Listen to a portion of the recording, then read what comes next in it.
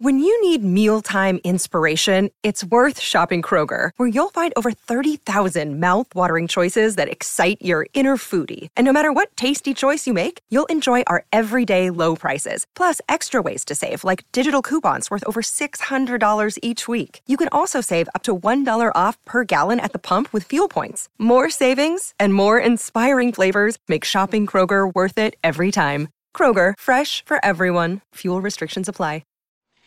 The most valuable commodity I know of is information. Wouldn't you agree? I got $5. This is a run to the left.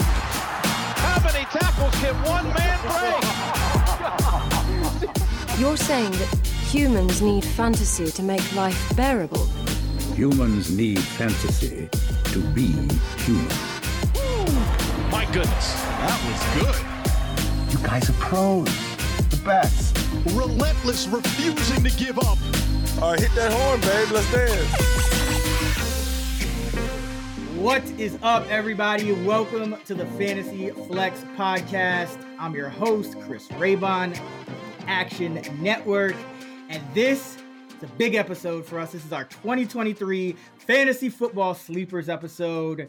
Here, Sean Koerner, the odds maker, one of the top fantasy rankers in the game, and myself are going to go over all of our sleepers at each position for 2023. Sean, excited?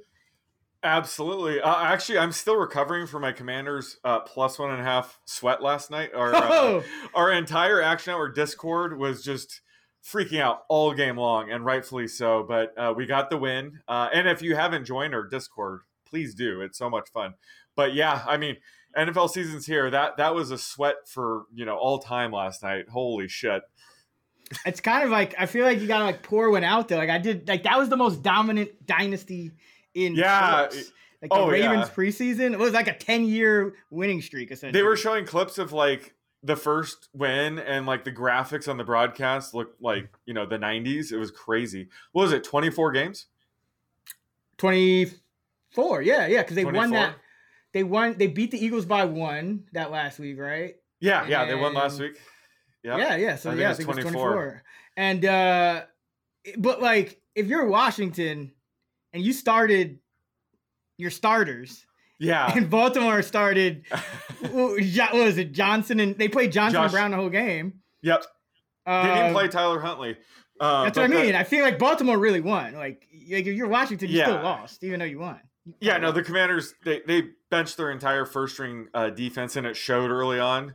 So it was just a high-scoring game, but Joey Sly, baby, like he came through big time with some, big kicks. So I moved him up in my kicker rankings. I know I'll love that part. Oh man, who do you got? You still got Nick Folk for the Patriots, or you no? To Chad I updated Ryland, that. No, my kicker rankings are fresh. Don't come at me.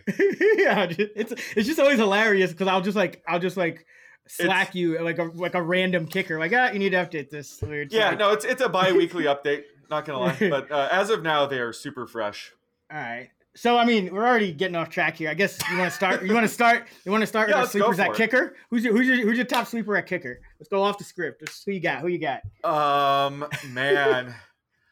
Let me see if I can name a kicker off the top of my head. Come on, Younghoe Koo. I was gonna say Younghoe Koo. Will Lutz, maybe. A lot of leading game scripts. I don't know. Let's not talk about kickers. Remember, I don't draft kickers. Like, get back to me week 1 when I pick one off the waiver wire. Jake Moody, baby, my kicker 4 right now. But let's go to let's do the real podcast now. Okay.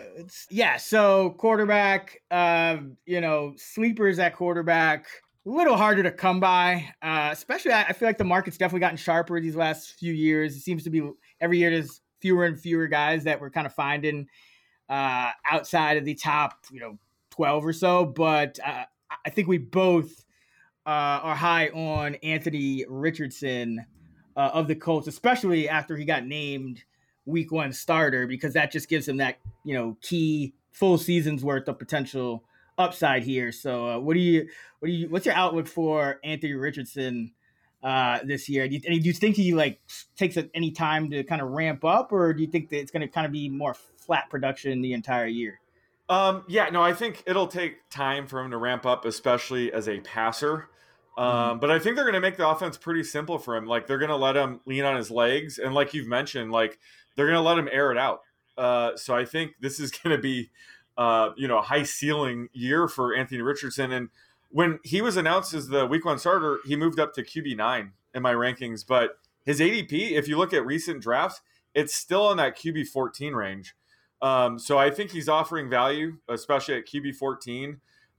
He's going to have a ton of rushing upside as a rookie. We've seen it with Jalen Hurts, with Justin Fields. Like, even if they're not polished passers yet, they can still, put up QB1 type numbers. So yeah, as of now, like, I love getting Richardson as, my late round quarterback. And if he doesn't pan out, we might know right away, and we can stream from there. But I think he's going to be a top 10 quarterback this year. This is the perfect landing spot for him. I've been saying that all offseason. So yeah, like, even at QB 14, like, the sky's the limit for him. So sign me up for Richardson. Yeah, now I was trying to kind of figure out, the range of outcomes in terms of, what you talked about with the, how condensed will the offense be? I look back to Justin Fields in 2021, and in his starts, as a rookie, he averaged about 25 and a half pass attempts per game. But there's also, other situations like Jalen Hurts as a rookie averaged more, and he wasn't really, considered at the time a great passer. He kind of had some of the same issues as Richardson. And then Steichen came the next year. So Hurts had only started 4 games at the time. And then that first year that Steichen came, Hurts' second year in Philadelphia, it was about 28.8, just under 29 pass attempts per game. And, think close to double-digit rush attempts. So, that's a situation. I mean, I think that's a possibility. Like, it's, Steichen, being that he's kind of been in this position before with a quarterback with a similar skill set, and especially because he, announced Richardson as a starter so soon, maybe he's just going to let him. I'm hoping that he kind of lets him take his lumps, because that could be the difference between Richardson averaging, like 170 to 180 passing yards per game and getting over 200. And if he gets over 200 with the kind of rushing upside he has, I think he's a good bet to be, a top 10 quarterback. Because even in that year where Fields, remember, he started out really rough that first year. Oh yeah. So he ended up starting 10 games in his rookie year. And even with the rough start, he still rebounded to post top 10 finishes in 4 of his past 5. And then he missed the last 3 games of the season. So that would have probably continued. So, if you can get a quarterback who's still going, in the mid-teens, and, the median is going to be around a top 10 finish, I think that's a good value. And I still think that's around where Richardson is. He didn't look, in the limited snaps that he played, he didn't look great. I'm not going to lie. I think he didn't look as explosive as Fields, or as like polished as even Hurts, I think, looked as a rookie. So it could get ugly, but at the same time, like I said, I think Steichen, coming over from Philly, having kind of developed Jalen Hurts into what he is today, I think he'll draw on that experience. So I am hoping that, it kind of picks up as the season moves along, and we get to a point where, Richardson should be making more than 10 starts. And if he takes 10 starts to get to 40% top 10, everything from there, I think it'll be over 50%. So he should return value either way, but that's how I'm kind of seeing it with Richardson. But either way, yeah, I think he's one of the few guys at quarterback that I think, has major upside. Yeah. And then I know you like Bryce Young as well. I am not a fan of the Panthers this year. The more I look at it, I started to go over this, and I'm interested to hear your take on Young, but it's not about Young. I think he's great. But I really don't like the moves that they made. Like, they gave $13 million to Adam Thielen, who's cooked. They gave like another $5 million, this is all guaranteed. They gave like another $5 million to DJ Chark, who, he's just going to like put up 500 yards, 4 touchdowns, and miss games. They gave Hayden Hurst another $13 million. And then they gave Miles Sanders a bunch of money. And Miles Sanders, the guy who's like the worst receiver, they're like, oh yeah, we want to make him into a 3-down back.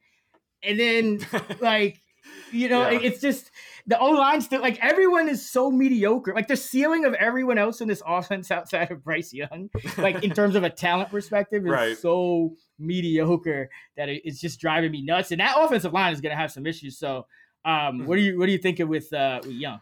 No, I agree with all that. I just think QB 25 is still too low for him. I think he's still sneaky in that range. I think he is going to get off to a slow start. Like, if you watch that last preseason game, he looked great. Like, he's moving around the pocket. The offensive line is not blocking well for him, but he can escape pressure. He can make things happen, even when he's facing pressure. And just the receivers aren't on the same page. Like, he's living in his own world where he's rolling out and he throws a crazy pass over the middle. And Jonathan Mingo just stopped his route. He just completely stopped his route.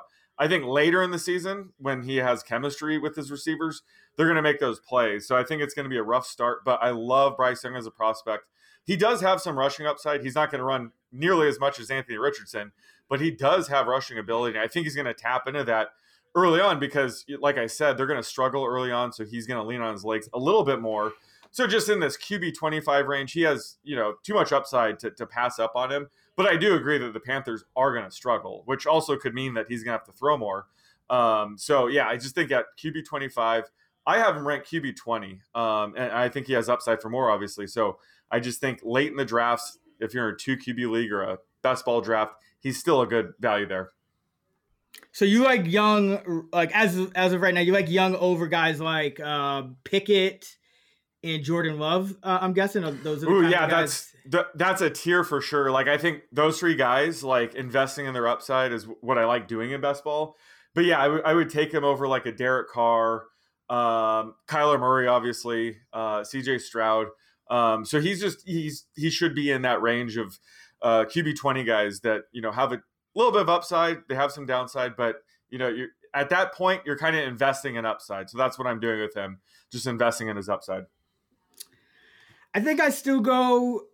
I think, I have him really close. I'm going to make some more updates as well, but I think I'm going to go Love and Pickett over Young. I just like the supporting casts more for those. Like, I think both of those guys have a better line, and I don't know how is it possible to spend that much guaranteed money and have any more mid receiving core than like the Panthers?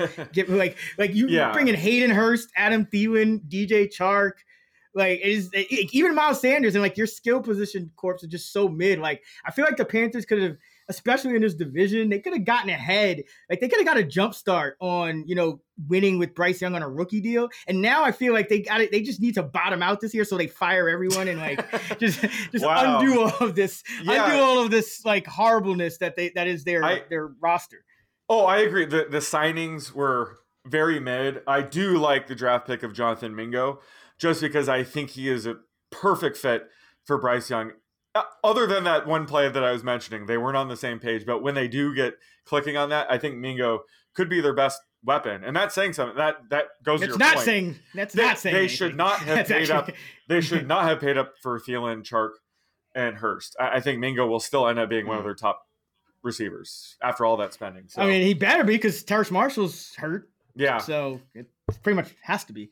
But yeah, I'm not quite as high on Young. I see it. I love the player. I think I'm just very low on what the Panthers are doing as an organization. So I can only imagine that they're going to make more poor decisions. and somehow they had like the coach that like motivated them to be like the best possible team and overachieve. And now they might have the worst coaching hire of this cycle with Reich. Like I'd rather just hire like a guy like Steichen or a Gannon, like this. Yeah, I think it's a mess. But I do see another name on this list, Aiden O'Connell, and that kind of caught me off guard a little bit. So is this like a bet on Jimmy G getting hurt, or? I would never do that. No. It's just, we have talked about the same 32 guys all off season. Let's mix it up. Let's go deep here. I like you alluded to, I think most these quarterbacks, their ADP spot on. So I just wanted to talk about a deep sleeper here. And if you remember from our rookie draft pod, I was saying O'Connell could be this year's Brock Purdy, which I guess would involve him overtaking the injured Jimmy G and lighting things up. So he will require Jimmy G to miss time to get starts this year. But I think just given the past few seasons, it's probably likely he'll get a couple starts. But he has looked as good as advertised this preseason. He's first in PFF grade, first in EPA per play, first in first down rate per attempt. And he has a 72% completion rate with an 11.3 ADOT. So it's not like he's dinking and dunking. He's just a really good talent. And like, I would not be shocked if he makes starts later in the season and people, think it's some huge downgrade and he actually balls out. So he's a guy just to keep in mind later in the season if he does make a start, possibly add him in deeper leagues. And also don't downgrade Raiders pass catchers just because he's starting. I think he could be as good as Jimmy G right away. So I think he's just a deep sleeper, someone to keep, on your radar heading into the season. Yeah, I like that. I would not be surprised if Jimmy G were to miss games. What do you got? And you got Hoyer there still too? Yeah, I think at this point, at this point they should not be starting Hoyer over O'Connell. You have to see what he has at that point. Glorified clipboard holder. Yeah, exactly. So I think he's the backup now, but you never know with these teams. But I think that, the odds of him making at least one start this year seem pretty high. And when that does happen, I'll be trying to invest in him whatever way is possible. I'll give a couple other names. These aren't really sleepers per se as much as guys I just think are a little undervalued that I kind of want to get as much of as possible after I've kind of dug deeper into all these teams. One is I think this is going to be a monster year for Justin Herbert. I think he's going to end up as he's my quarterback 4 right now. I think he's not as high on most people's ranks as that, but I think he's going to lead the league in passing yards. I think they're going to play at the fastest pace in the game. I think they're going to go 4 wide a lot and just kind of go bombs away. Like that's what Staley said he hired Kellen Moore for, and they got the weapons at every skill position. The O-line should, as long as it's healthy, should hold up. So I think Herbert's going to have a monster year. And another guy that I'm starting to really warm up to and who, kind of, it's like almost post-hype at this point, but Daniel Jones. I think Daniel Jones is actually going to have a very good season. And, we kind of got like lulled to sleep by his, 200 yards, no touchdowns. Yeah. But like now this is year 2. Dable and Shane have got to kind of bring in more guys who fit the scheme. There's a lot more receivers. Darren Waller has been really great for Jones from everything I've seen and heard at camp. So like, a lot of times we talk about, the jump that like a guy like Jalen Hurts, made when he got AJ Brown and, Fields now with Moore. I think Daniel Jones, is going to make a jump just from having Waller, Jalen Hyatt, who I think is going to be very good. And I think you're going to see more passing volume. And I was looking back at some of Daniel Jones' game logs. Like it's not like he was always a low volume guy. Like it wasn't like he was like a Justin Fields or like what we expect Richardson to be. Like he started his career as a high volume passer who could also run. And remember he had all those games with like 4 and 5 touchdowns in his rookie year and a bunch of 300-yard games. So like Daniel Jones has this like sneaky upside that he's actually already realized, but then they kind of changed up the offense because the supporting cast was just so limited. But I think you're going to see kind of a mix of Daniel Jones, more of his whole career than just what he did last year. So, you combine that rushing ability with just a little more passing, few more passing touchdowns. And now you're talking about him, right there, right after guys like Fields and Lamar Jackson. So I think Daniel Jones could end up finishing top 7, top 8. Not a huge sleeper, but a guy I'm really starting to warm up to because I think it's going to kind of take people. No one's really talking about the Giants this year. Their win total 7.5. Daniel Jones is like kind of locked in that QB 12, QB 13 spot. But I think Daniel Jones is going to give people a pretty good return. Yeah, I agree. It was just way more fun getting him QB 28 last year, though. Yeah, it was. Him and Goff, man. Him and Goff. But yeah, outside of that, like Goff, like Geno, but not really sleepers. They're kind of the market's kind of wise up to those guys. Yep. So let's go to running back, much more important position sleeper wise. And let's start with David Montgomery. I've already bet him to lead the league in rushing touchdowns. Nice. I think it was 28 to 1. I got it. I think it's still around 25 to 1. He's going to take over a good part of that Jamal Williams role. So I'm guessing you think that, that's too low for where he's going, given his upside. Yeah. So speaking of upside, I did my running back upside ratings piece and chart last week that I'm keeping up to date as we speak. But Montgomery was one of only 2 running backs to earn an A+ grade, basically because I'm projecting him to beat his ADP at RB26, even if Jahmyr Gibbs plays all 17 games. Because like you said, he should have the goal line role. Gibbs was not a goal line option even in college. Alabama had other backs handle the goal line work. Like, that's how much Gibbs is not going to be the goal line back in this offense. And Montgomery was really good in short yardage situations last year. He was 6th in success rate out of 48 qualified running backs. Like, he's a good short yardage back. He should thrive in this scheme. And, if Gibbs were to ever miss time, like, I would be ranking Montgomery in my top 10 because unlike Jamal Williams, he's actually a really good pass catching back as well. So he'd be a workhorse back in this offense without Gibbs. So he just has massive upside baked in. And even if all the running backs on the lines are healthy all season, I think he beats his ADP. So that's why he got an A+ grade for me. He's just the perfect type of back to target, in the RB3 flex range. Yeah, and I love him. I love him even more in best ball too, because there are going to be some weeks where he's going to be touchdown dependent. I still think Gibbs is going to get the majority of the passing down work. Yeah. So there will be weeks, when he's touchdown dependent or game script dependent. We do expect the Lions to win the division, at least, that the market does. I do. So I think there'll be more good game scripts than not. But best ball, I think it really just maximizes his value, because he's going to probably have weeks where he scores, multiple touchdowns. And then other weeks where he probably just gets, 50 yards and nothing else. So love him in best ball. But I agree. I think people are sleeping on him, just because of the shiny new toy in Gibbs. But Montgomery's a shiny new toy himself. They signed him to a pretty sizable free agent deal for a running back when they could have just re-signed Williams for cheaper. So that tells you, what they think of Montgomery. Let's talk Zach Charbonnet. I know he's a guy you've really been liking. I saw him get a bunch of snaps in these last couple of preseason games. Looked pretty good.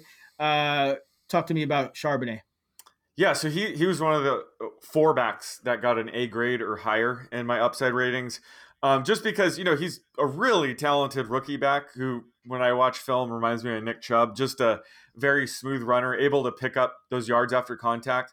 Didn't love the landing spot because he's beginning his career backing up, another talented running back in Kenneth Walker. But I think Charbonnet is good enough to command enough touches to, offer RB3 flex value, even when Walker's healthy. I think there is a chance that he could also eat into, Walker's goal line usage, because Walker is more of a home run hitting back. Like, if you look at the short yardage numbers from last year, he ranked 34th out of 48 in success rate. And Charbonnet is more of a high floor type back where he can pick up those, few yards that you need.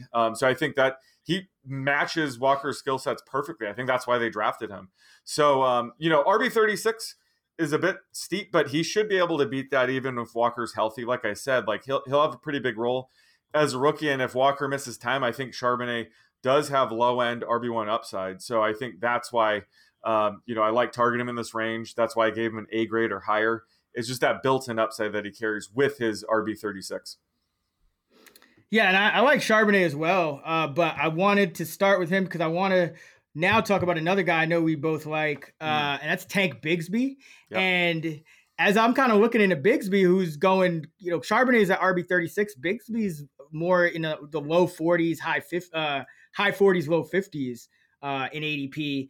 And I think their situations are actually very similar. Bigsby was put into the number 2 running back spot on the depth chart before they even played a preseason game. And, he did indeed operate as that RB2 over JaMycal Hasty in the last game. He's looked really good all preseason. Both of them are backing up, young, talented running backs, but those running backs might not be, every down backs ideally for their teams. Like ETN was at times for Jacksonville last year, but he still had 10 games where he had a 55% or lower snap rate, including 3 of the last 4, including the postseason. So it wasn't just in, that early part of the year when James Robinson was still there. they were trying to limit Etienne snaps at times, and I think that's why they drafted Bigsby. And I think his upside, like his ceiling for standalone value, is that Robinson role, where Robinson was averaging about 11 touches per game over the first 6 weeks. So I think there's a lot to like with Bigsby, and I'm starting to like him even more than Charbonnet, because I think they have very similar ranges of outcomes, floor, ceiling, talent, all that stuff. But Bigsby's going like a few rounds later. So what do you think about that? Oh yeah, absolutely. I think he's a cheaper version of Charbonnet. He's like you said, he's like in a similar situation. And it does seem like the Jaguars are treating him like he's going to be a week one, like not starter, but 1B. He's going to play. Exactly. And for Charbonnet, we haven't been able to really look into any tea leaves because Kenneth Walker's been out. But just early, usage in preseason, they do consider Bigsby like, a piece of their offense. So I think that he's going to be, you're going to be hard pressed to play him when Etienne's healthy, but certainly when they have a good matchup or like there's heavy bye weeks, he'll absolutely be like an RB3 flex kind of value, even with Etienne healthy.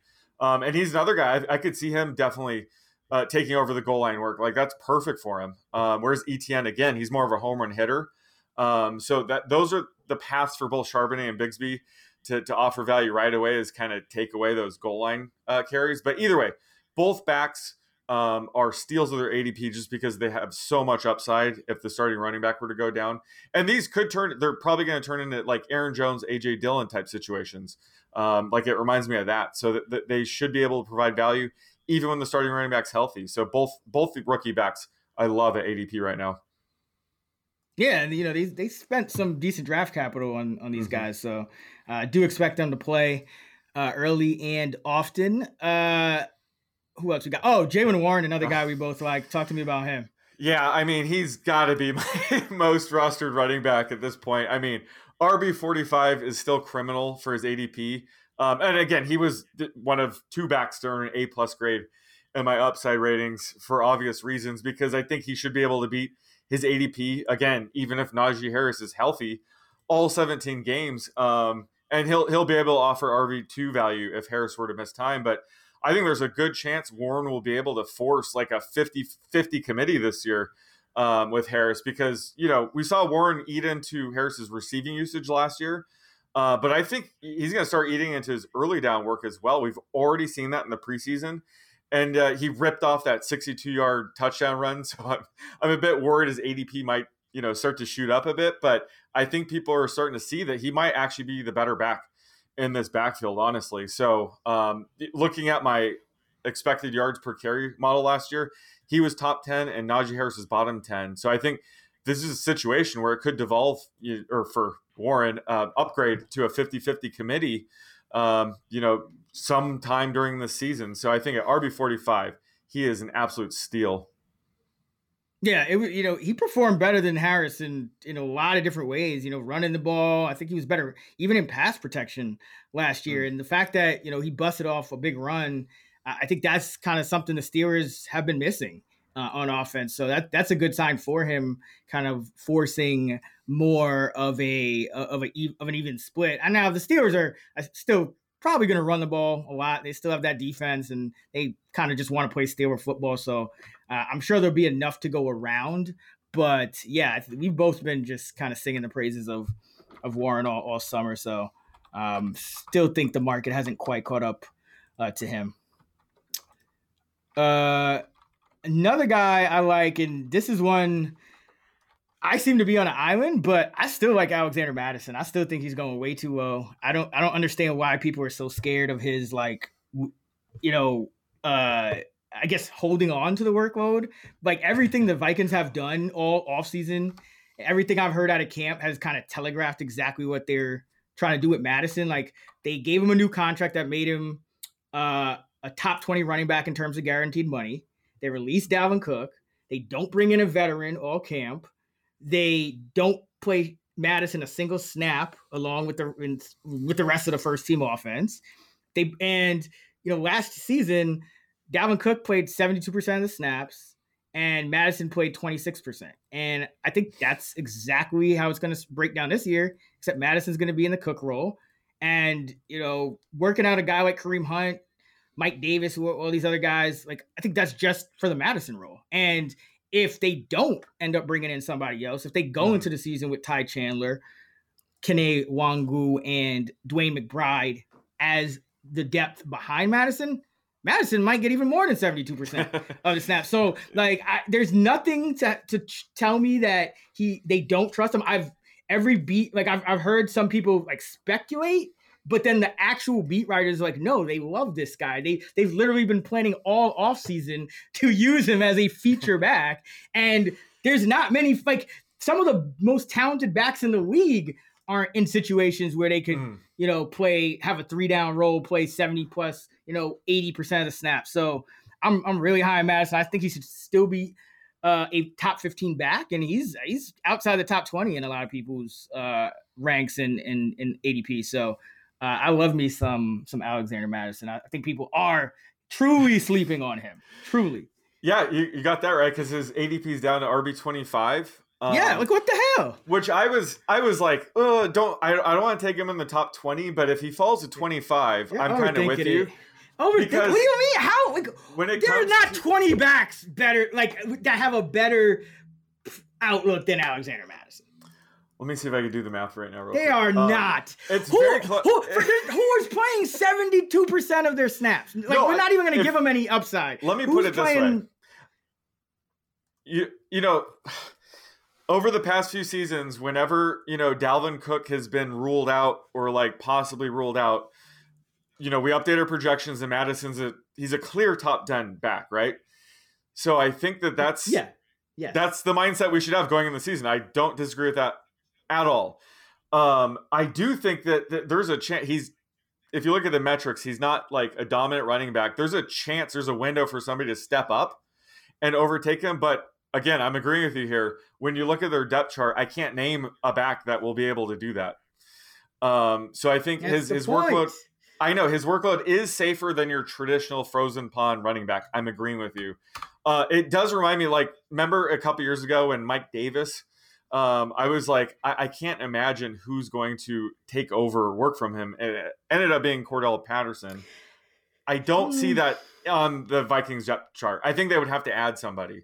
I think that's the only way that he gets leapfrogged. So I'm with you. I think RB25 is probably way too low for Madison. So I mean, I just don't think they're trying to have him leapfrog. Right.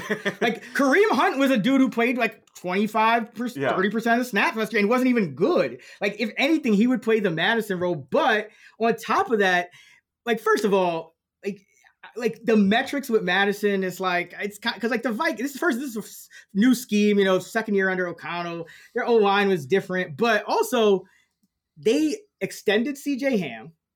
And they signed one of the best blocking tight ends in the league to a big contract in Josh Oliver. They already had TJ Hockenson. They plan to play a lot more heavy this year. So that's only going to help the run game. And so that's just another reason for me to like a guy like Madison. Like, he's going to have more CJ Ham and more Josh Oliver blocking for him, and less of like, Adam Thielen or whoever it was last year, trying to throw blocks on the edge. So like, this Viking team might actually he might not just replace the Cook role 1-for-1, but the Vikings may just be a better running team altogether. And like, this Ty Chandler nonsense is ridiculous. Like, Alexander Madison has played 0 snaps in the preseason. Ty Chandler has been out there for 66 snaps. They might as well up and kill this dude. Like, 66 preseason snaps? Are you kidding me? Like, this dude is not jumping Alexander Madison. Well, and Kevin O'Connell, who's been playing, like, he plays his starters so much. Like, his 4th and 5th receivers barely got any time. Like, the month barely, like, this, we know what's gonna happen. This, like, I feel like people are overthinking this crazy. Yeah, I mean, they were trying to see who the backup's going to be. That's why Chandler's getting so much work. And Nwango's been hurt. McBride's been very disappointing. So yeah, it's a complete disaster behind Madison right now. You know who Alexander Madison's backup is? Alexander Madison. That's basically that's what we're dealing with right now. But yeah, so I'm gonna die on that hill. And another guy I like is Tyler Algier. I think people are sleeping on him as well because the Falcons were second in the league, had about 27 running back carries per game last year. So even if you project, 17, 18, 19, even 20 carries per game for Bijan Robinson, which I think is fair, realistic, somewhere in that range, you're still going to have, on any given game, 7 to 12 touches for Algier. And there's going to be a lot of games where, if the average is 27, there's a lot of games where they're going to go over 30 plus. So and if Robinson were to go down, we saw Algier last year, final 4 games of the year, he was one of the top backs in the entire league. So I think he's another one of these guys that they feel comfortable giving him a workhorse role if they have to. They just don't have to right now. But 21 touches over the last 21.3 touches for 121 yards per game in the last 4 weeks if you need it. And I think he's still going to have push for standalone flex value. So love Algier as well, going outside the top 40 backs. Yeah, he was one of 4 backs that I gave an A or better grade to. Similar reasons as the other guys we were talking about. Just he should be able to command enough touches to provide flex value at times, even when Bijan's healthy. And then, like you said, if Bijan's out, I would rank him as a high-end RB2. So he just has massive upside where he's going. Yep.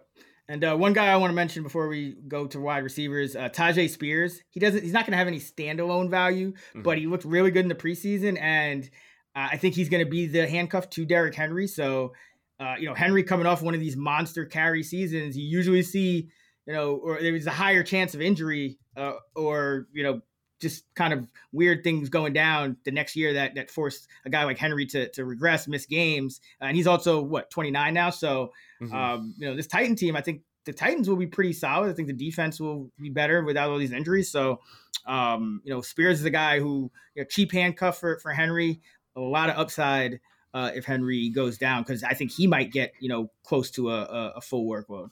Oh yeah, absolutely. Did you see his touchdown run? Weekend? Oh my God. He is so good. And again, don't let the no ACL and arthritis talk get you down from this year. That might come into play in year 5 or 6 for him, but he should be every bit as good as a rookie this year. And I got him in Dynasty and all these things. But yeah, he would be pushing RB2 value if Derrick Henry were to ever miss time. All right, guys. The new NFL season is almost here. So your old habit of never missing a snap on Sunday is back. And I want to tell you another habit I'm getting into, Caldera Labs skin regimen. It's simple, and it just takes a minute in the morning, a minute at night, and you're already in the habit of doing something like brushing your teeth. So why not just stack another habit right after to take your skincare up a notch with Caldera Lab? The 3-step regimen is simple. You've got the clean slate, which is a face wash. You've got the base layer, which is a moisturizer. And you've got the good, which is a night serum that reduces fine lines, dark circles, and puffiness. Skincare is important, but it doesn't have to be difficult. Getting in that habit of just a minute in the morning, a minute at night is all you need to take your daily routine up a notch to better, clearer skin. And just for our audience, we have an exclusive offer. Caldera Lab's best offer anywhere. Use code FLEX at calderalab.com and get 20% off right now. That's 20% off with code FLEX at calderalab.com, and make unforgettable first impressions that lead to those magic words. You look younger. Get 20% off at calderalab.com with code FLEX. Another day is here, and you're ready for it. What to wear? Check. Breakfast, lunch, and dinner? Check. Planning for what's next and how to save for it? That's where Bank of America can help. For your financial to-dos, Bank of America has experts ready to help get you closer to your goals. Get started at one of our local financial centers or 24/7 in our mobile banking app. Find a location near you at bankofamerica.com/talktous.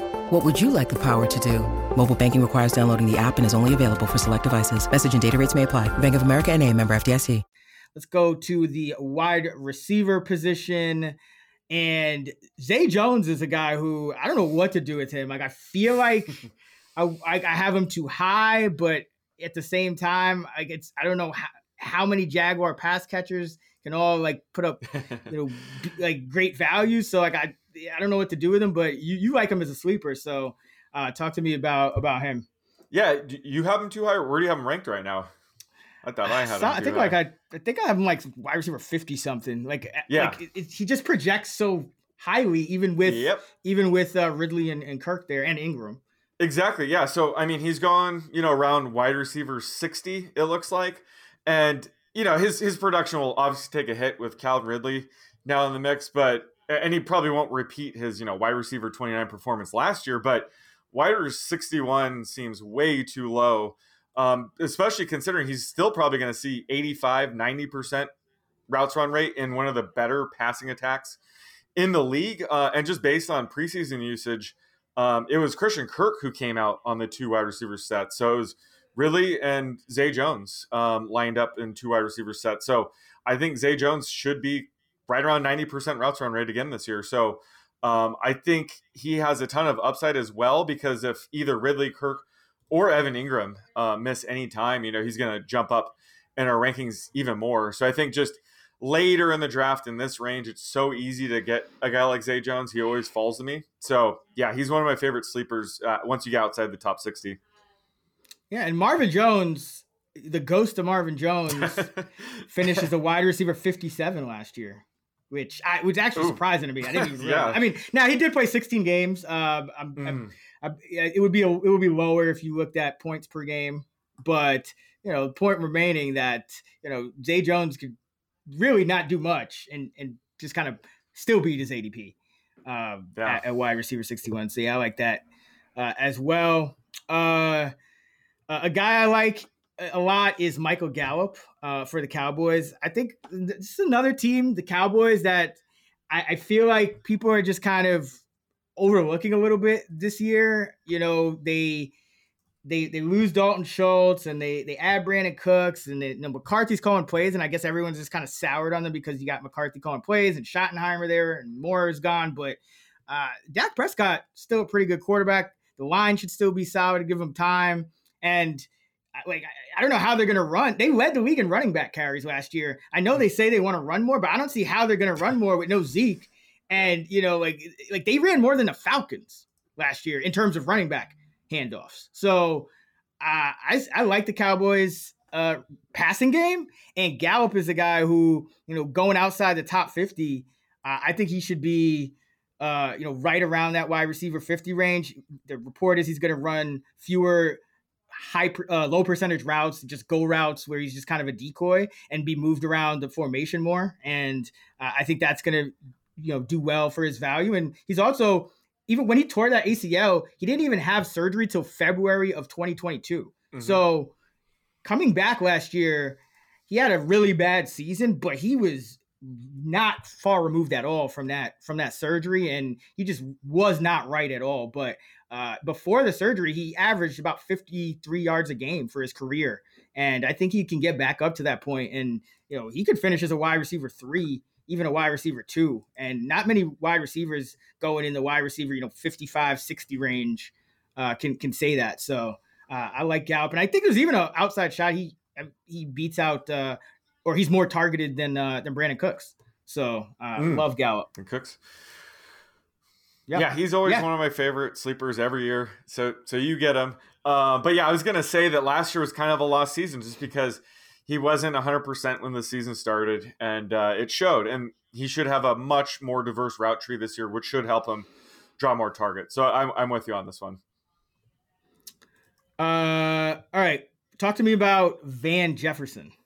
Yeah, he's another receiver that kind of had a lost year last year. He missed the first half of the season due to injury, and then only played 3 games with Matt Stafford before he went down with his season-ending injury. So I think Jefferson is another sneaky wide receiver in the 65 to 70 range.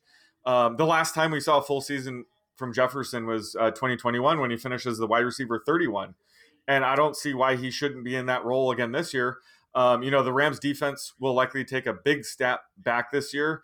So they should be, as pass heavy as ever this year. And the Rams, wide receiver number 3 slot just gets worse and worse every year. And this year, it's going to be some mix of Tutu Atwell, Puka Nacua, Ben Skoranek. So, Jefferson should be a lock for the number 2 receiver role, which means in this offense, he should be a top 3 target for Stafford most weeks. So, wide receiver 68 is a steal for Jefferson as well. He's another guy that I like getting at the end of my drafts.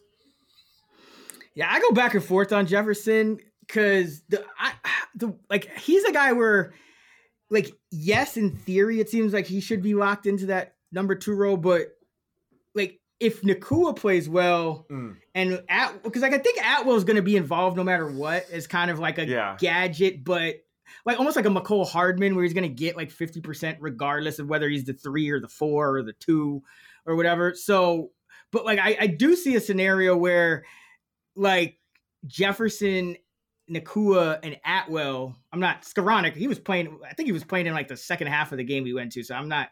I don't think he's going to factor in this year as much. But that's my only worry with a guy like Jefferson is, as opposed to a guy like Zay Jones, where even though he's like the wide receiver 3 on the team, I really don't see anyone.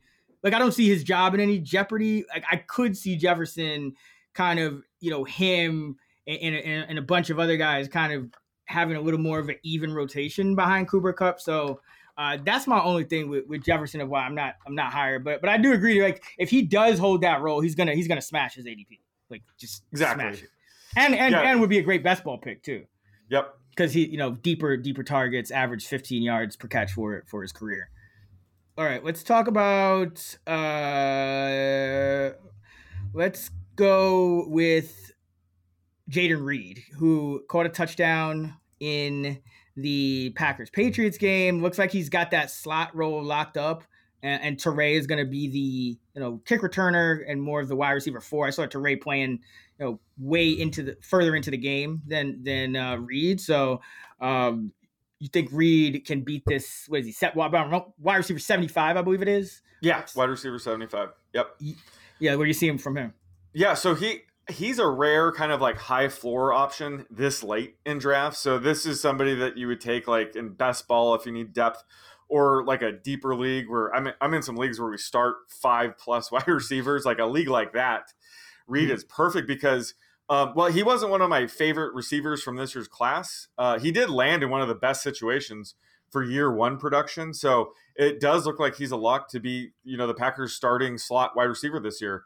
And it's also worth noting just that Jordan Love has looked really good. I think that Jordan Love could be this year's Geno Smith, where he's someone that, we haven't seen play that much over the past couple seasons, but they have just progressed so much that they could shock us. He's replacing a future Hall of Famer.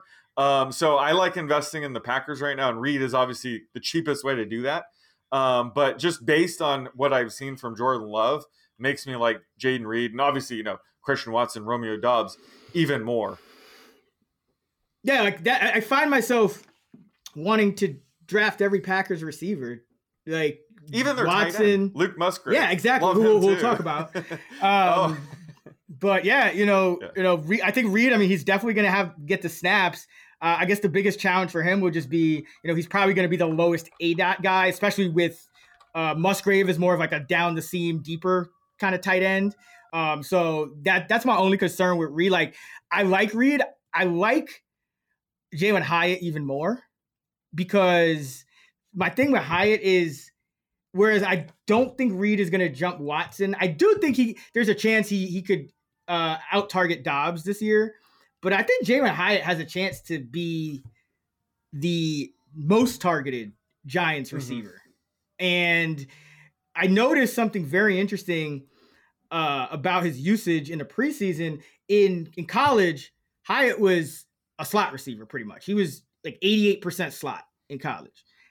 In camp, they've been talking about how he's been beating guys deep on the outside. And in the preseason, he's played 81% of his snaps outside. So that means the Giants aren't just like lumping him in with that gaggle of slot, like Crowder and Beasley and Shepard and all these guys. Like, I think they really want to get Hyatt on the field, and they, if we know it's kind of a merit-based system in that Dable offense, and I think Hyatt just has an extra gear. I mean, this is a dude who scored 5 touchdowns against Bama, gave them their first L of the season last year, and 15 touchdowns overall, but Litnikoff winner. I think this guy has a chance to be special. And so like, that's why in that range, I'm still going Hyatt over some of those other guys. But I do like Reed. I do like Hyatt. I like Rashid Rice. I like Tank Dell, bunch of those rookies in that range. But I'm starting to warm up to Hyatt because I think him and Rice as well. I think both of those guys, and I guess Dell to a lesser extent. I don't know what's up with his injury. He missed that preseason game, but these guys I think have a better shot of being their team's number one receiver. Now in Rice's case, that would be, and Hyatt's case, that would still be the number two target. Dell's case, I mean, if you were, I could see him jumping everyone and being the top target. So any thoughts on these rookies? Yeah, no, I think Hyatt in that range has the highest ceiling. Again, I think Jayden Reed's a good high floor play. He's a rare high floor play in this range. But some of these receivers in this range, like a Josh Palmer, a John Mechie, like they need an injury to have any value. Whereas Hyatt doesn't need an injury. Jayden Reed doesn't need an injury. Tank Dell probably doesn't need an injury to hit in this range. So those, when I'm drafting in this range, I'm just thinking which of these receivers don't really need an injury to have value this year. And I think like what you said, Hyatt, he probably already has his role set in this offense. Like he's the deep threat kind of guy, and they don't really have that. So I think he'll have a path to having value, but he's perfect for best ball because you probably won't know when those spiked weeks are coming. Nope. Whereas Jayden Reed is more for like traditional head-to-head fantasy and deeper leagues. But yeah, I think Hyatt out of this range has the highest ceiling for sure. Yeah, I mean, Rice, I think, looked really good in the preseason as well. And, I'm not buying this Kadarius Toney is going to be like a healthy. Well, not even just that. I mean, he's already not healthy, but I think he's going to I don't think he's going to be more than a rotational guy. I think he's going to be like kind of like a McCole Hardman in terms of the percentage of snaps, more around like 40, 50. Like he never topped 44 as a Chief last season. And I'm sure they'd like to get him more, but he got injured again. They have so many receivers. I think they're going to have like a rotation at receiver. Like last year, their top receiver was, in terms of routes run per game percentage, was Juju at 77. And I think MVS was at 76. And I could see whoever leads it this year, maybe it's probably going to be Sky Moore. I could see him leading with an even lower percentage. Like I could see them going like Moore 70%, MVS 60%, Rice 60%, Toney 50%, and then like a couple of other guys like 25%, like Watson or James or Ross or whoever makes the team. But I could see them working in 5-6 receivers with, kind of more of a rotation. But I think Rice, if Toney's going to be more of a rotational guy, I think MVS, he probably is going to see a downtick as more guys kind of jump up because he's like didn't really produce much last year and targeted only in 13.7% of his routes. So I think they could stand to cut his snaps a little bit. So I think it's Rice versus Moore. And I like Moore and I love the year two kind of weak guys, but I don't think Moore showed me enough to where I'm just going to like say, okay, he's automatically just going to like beat out Rice for the entire year. So Rice in, as a potential number one target or wide receiver, top wide receiver in that Mahomes offense is pretty intriguing to me as well. Whereas Dell is more of the guy that really has to, make some jumps, but that it's Nico Collins and Robert Woods and, hey, don't Noah talk Brown. Shit about Nico Collins. You could talk shit about Robert Woods, just not Nico Collins, please.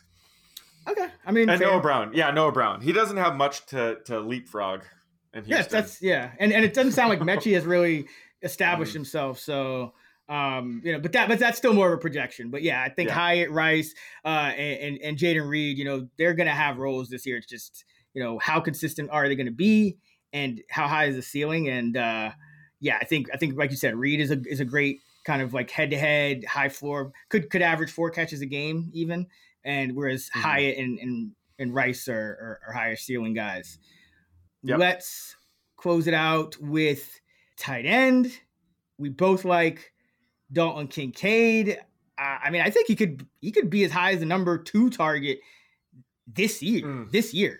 Yeah. I mean, this is the year of the rookie tight end. Like this is a really good class. I think we could see like 3 or 4 of these tight ends put up really good numbers as rookies, which is uncommon. But, we've seen Kincaid's ADP skyrocket the past couple weeks.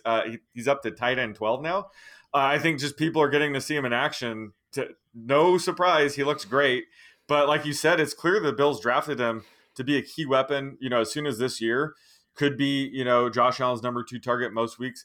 Still, Gabe Davis is more of just a high variance deep threat. So a guy like Kincaid gives them just more stability, which I think makes a ton of sense. And he, like, heading into the draft, he reminds me of like a Mark Andrews type of pass catcher.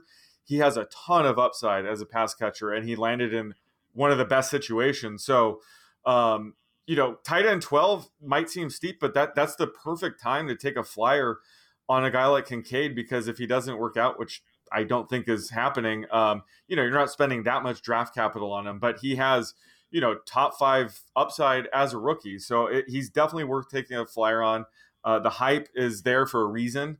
It's clear that the Bills are banking on him this year to hit the ground running. And I think he's more than capable of doing it. So I still love him, at tight end 12. Yeah. And he's, even though, we know rookie tight ends, takes a while to develop, harder to produce, but Kincaid is really just a big slot receiver.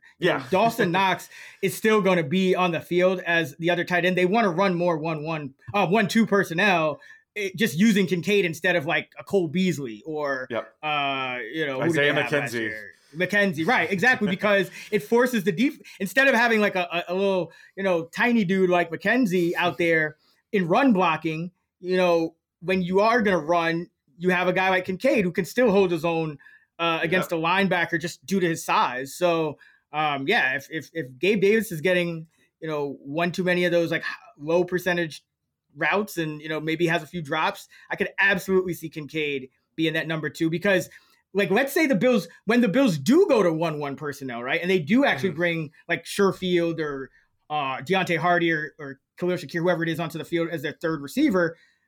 If you like Kincaid in that role, you would have Kincaid over Knox as your pass catching tight end on third down. Yep. So like your third down would be 3 receivers, Kincaid and a back. So like I'm all in on Kincaid. I just like every way I kind of factor it out, I see him on the field catching passes. Yep. So I don't mind the T12 at all.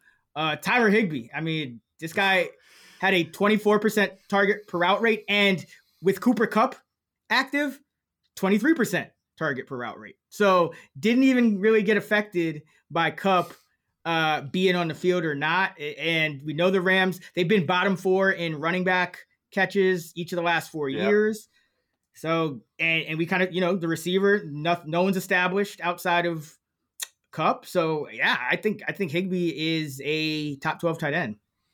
I agree. He's my tight end 11, and that's because I'm holding down his projections a bit. If I just let my raw model fly, he'd be like tight end 8.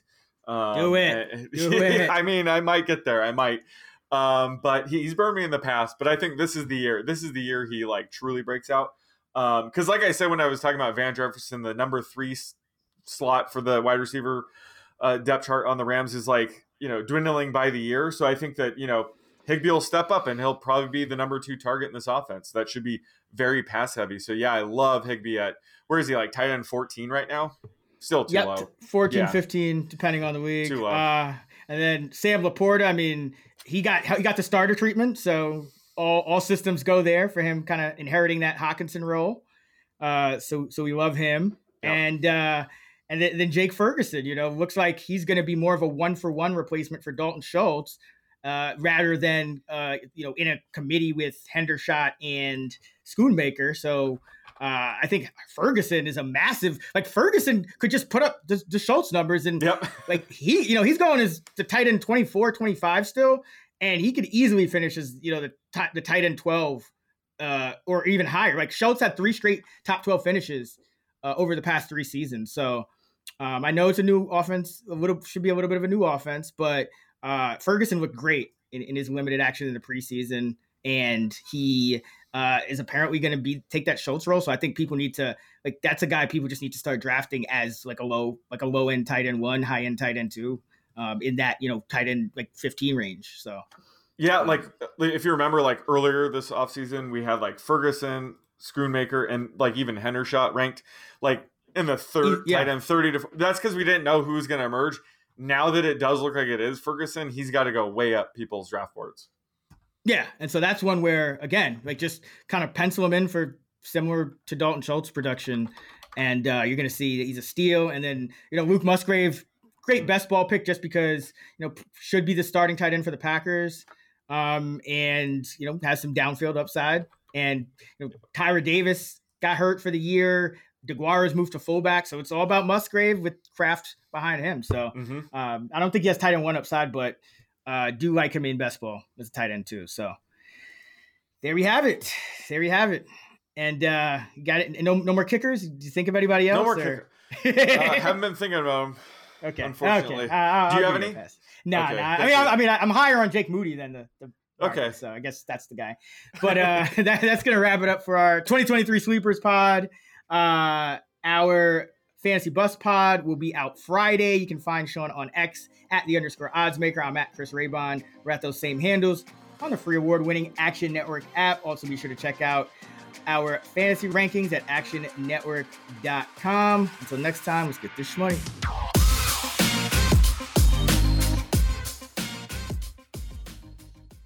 Action Network reminds you, please gamble responsibly. If you or someone you care about has a gambling problem, help is available 24/7 at 1-800-GAMBLER.